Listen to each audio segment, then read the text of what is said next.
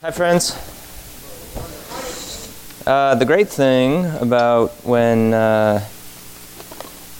Rebecca gives announcements is I don't have to give a message after that. She's already given it. So I'm just going to heat up some water and make a cup of coffee like you do. How's everyone doing? Well, I believe in Jesus, and he multiplied loaves and fishes, so I think he can do it with coffee. Oh, there's a big pot in the back. Boom. We are working our way through the book of Ecclesiastes, and we've been exploring this ancient book written about 2,500 years ago. By a guy called the Teacher. Traditionally, people believe it's Solomon. People believe it's someone else. Regardless, it's this teacher, this leader of an assembly. And over and over again, he's saying, meaningless, meaningless. Life is meaningless. And then he has like these windows of enlightenment, are what I call them, where he will say some really profound things. And last week we looked at Ecclesiastes 3, which is the most well-known section of Ecclesiastes, and Tom Holmes sang "Turn, Turn, Turn" for us, straight out of Ecclesiastes 3. And we learned that there's a time for this, a time for that, a time for everything under the sun, and that time is moving forward, and we live within time, and time's always happening to us, and that there are often things that happen in time that are beyond our control, and we get to choose how we're going to respond to those things. And after the teacher says there's a time for this, there's a time for that, he then says, God has placed eternity in our hearts. God has made everything beautiful in its time, and God has placed eternity in our hearts. And so there's this reality that even though we live within time, there is something within us that is timeless. And we have the opportunity to tap into that thing that is timeless, that eternity, God's presence within us, and live from that place within time. There's another theme throughout the book of Ecclesiastes that keeps coming up over and over again, and it was in Ecclesiastes 2 and in Ecclesiastes 3, and we didn't touch on this theme, and it comes after that too. And so that's what I want to focus on this morning. If I can have the next slide. The teacher says in Ecclesiastes 2, a person can do nothing better than eat and drink and find satisfaction in their own toil. This too I see is from the hand of God, for without him who can eat or find enjoyment? So, eat, drink, find satisfaction. It's very important to get the right kind of beans. It's very important to have your grinder set at the right spot to grind the beans perfectly. Because you don't want to mess this up. You're talking about something really special here called coffee, which is a divine gift from God.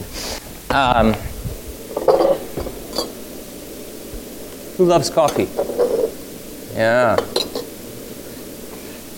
Next slide. I saw there is nothing better for a person than to enjoy their work, because that is their lot. For who can bring them to see what will happen after them? And then again in Ecclesiastes 5, the teacher says, this is what I have observed to be good, that it is appropriate for a person to eat, to drink, and to find satisfaction in their toilsome labor under the sun during the few days of life God has given them, for this is their lot. Moreover, when God gives someone wealth and possessions and the ability to enjoy them, to accept their lot and be happy in their toil, this is a gift from God. And so the teacher has these windows of enlightenment. Now, the first pour is really important because you only put so much in, and it's called the bloom. And so if you were up here, you would see this beautiful bloom emerging right now. It's just fantastic. Next slide, Ecclesiastes 8. So I commend the enjoyment of life, because there is nothing better for a person under the sun than to eat and drink and be glad. Then joy will accompany them in their toil all the days of their life God has given them under the sun. And then again in Ecclesiastes 9, the teacher says, go, eat your food with gladness and drink your wine with a joyful heart, for God has already approved what you do. So over and over again throughout the book of Ecclesiastes, the teacher has these windows of enlightenment. Like, listen, I have experienced life to be meaningless. I have experienced life to be vapor. I've experienced life to be absurd. I've poured my life into all these things, pursuing wisdom, pursuing possessions, pursuing money, pursuing a bigger kingdom, if you will. And it just has left me feeling empty. But I recognize that if I pursue things... Now the second pour, you do a little more.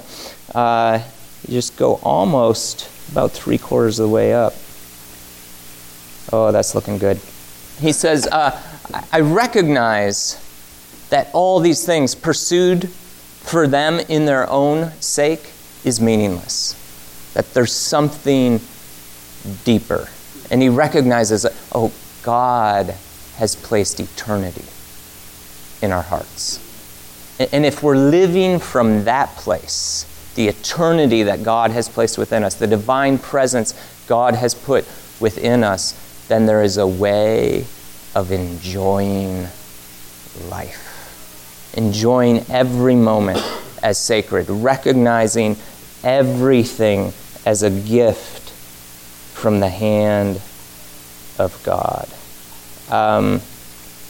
So every morning I do this. This is kind of like a thing I love to do every morning. And it's like a sacred moment I have with God. Sometimes I call it a cup of coffee with Jesus. I just make my coffee and then sit and be with God as I drink this gift from the hand of God. How many of you have something like that? A routine or something you do every morning? Just shout it out. What do you do? Coffee? Oh, all right. Ooh. I like that. I might take on that routine. What else? Hug the cat.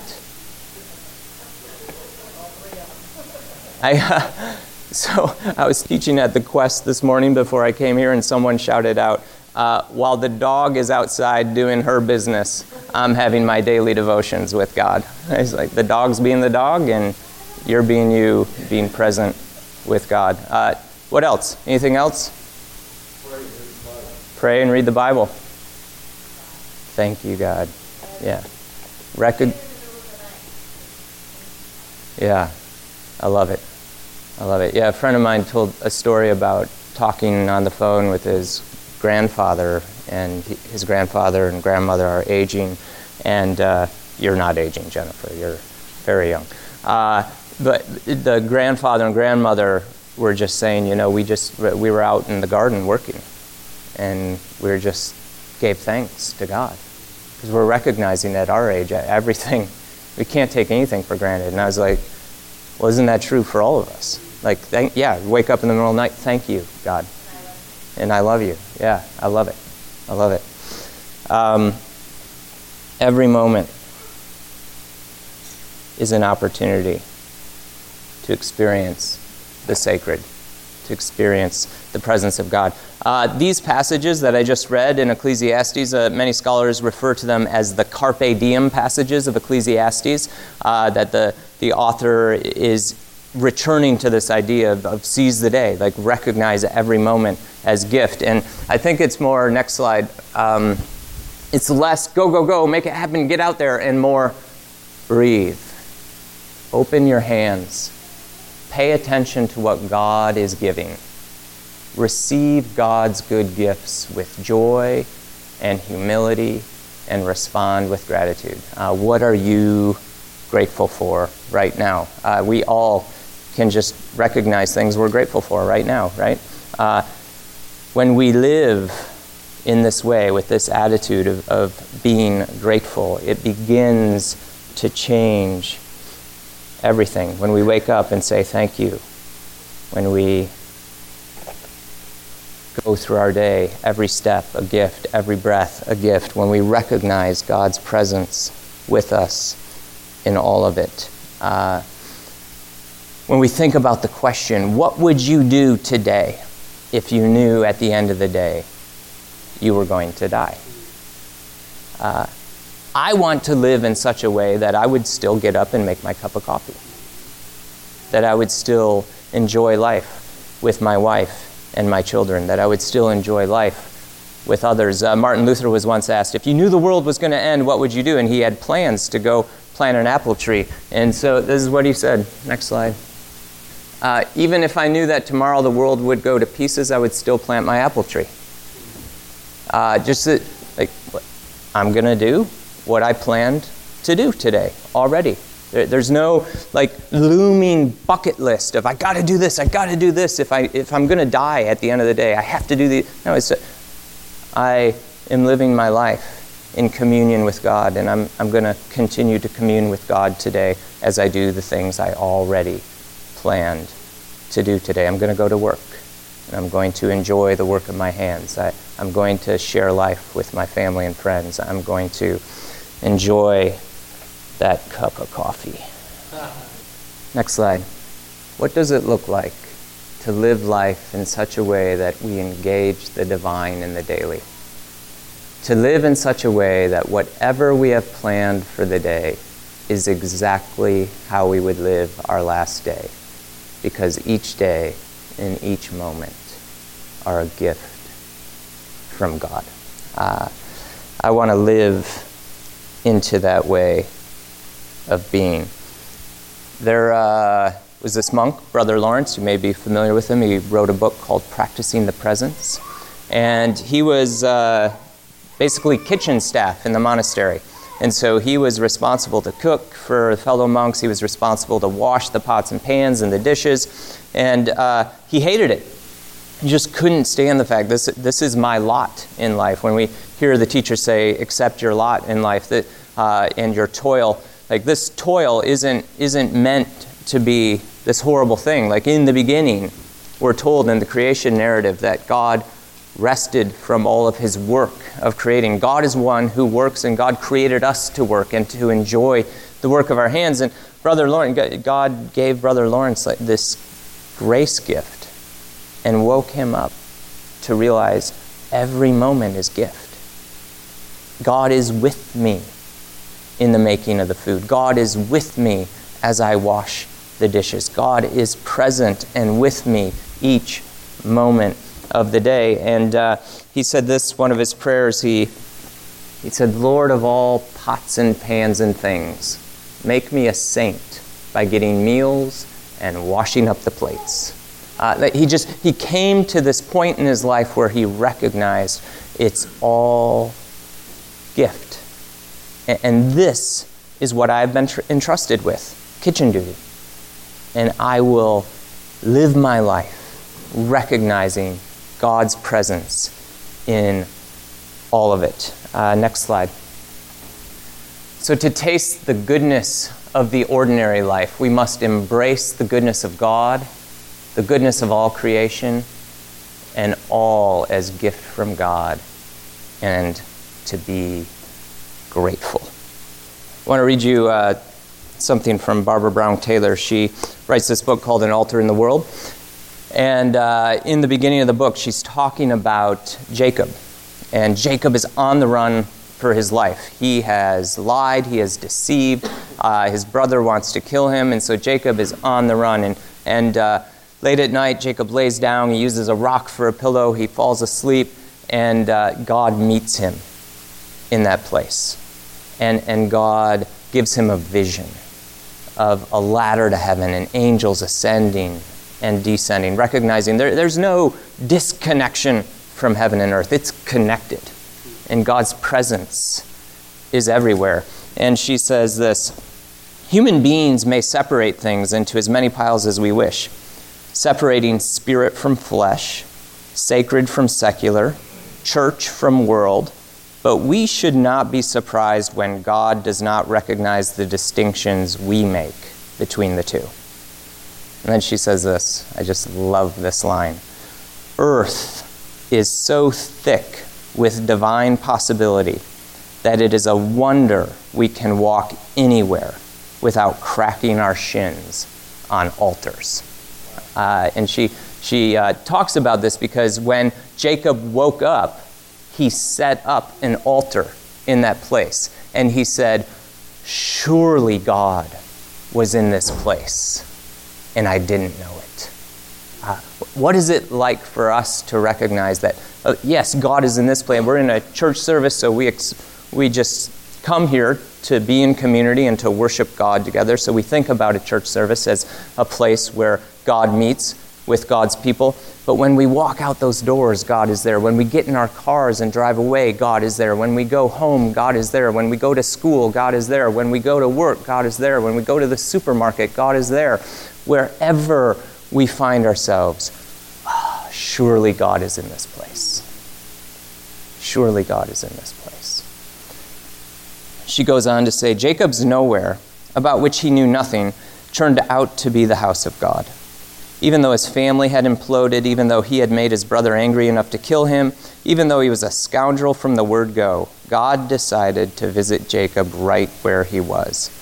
Though Jacob had not been right about anything so far and never would be, God gave Jacob vision so Jacob could see the angels going up and down from earth to heaven, going about their business in the one and only world there is. Surely God is in this place. So, this thought, next slide.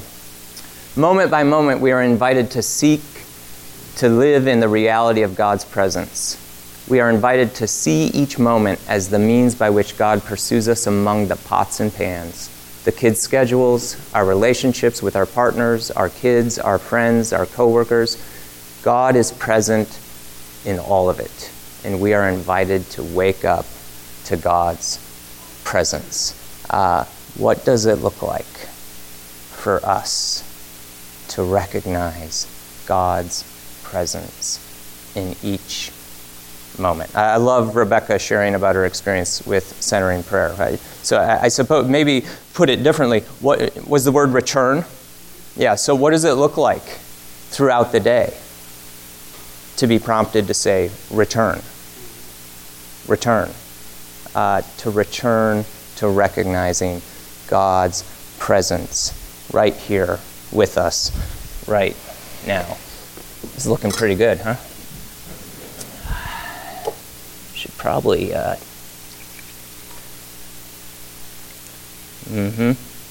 next moment. Next moment, next slide. Each moment contains a sanctuary for worship. Shall we just have a moment?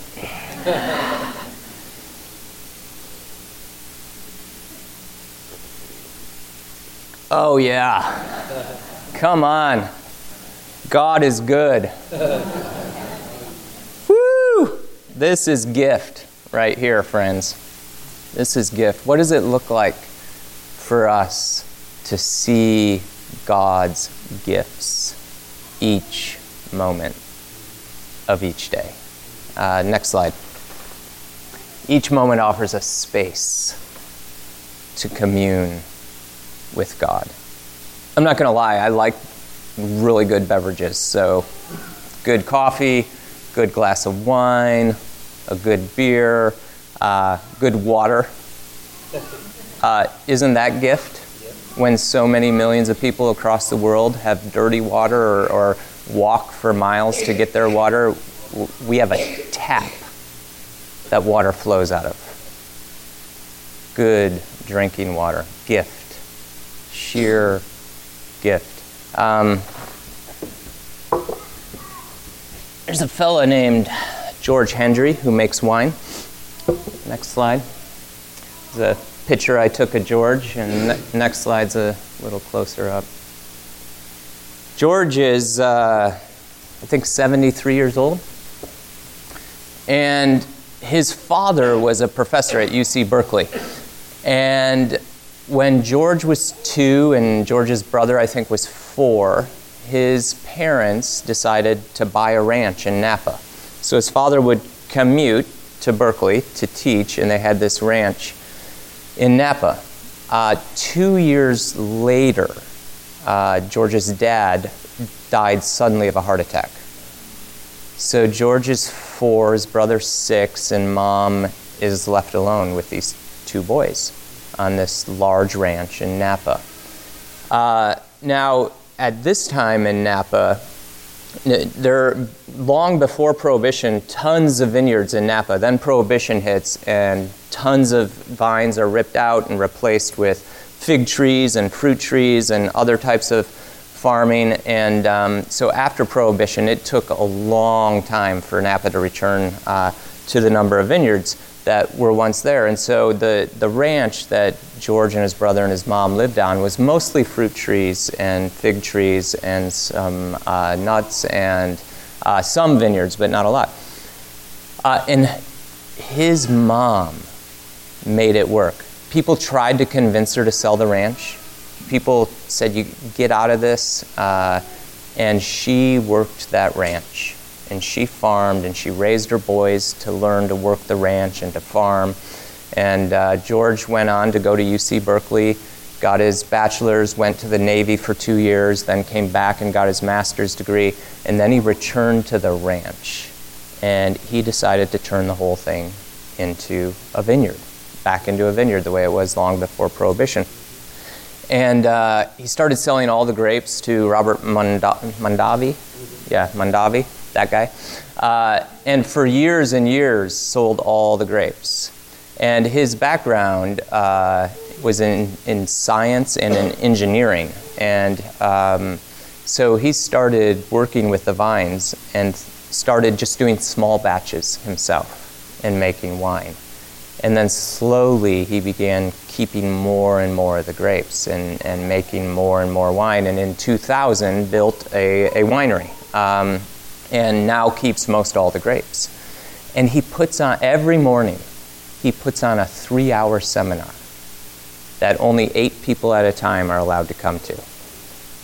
And he talks about the wine process. And you can ask him any question you want, and he may or may not have an answer. He's witty and funny and kind of snarky.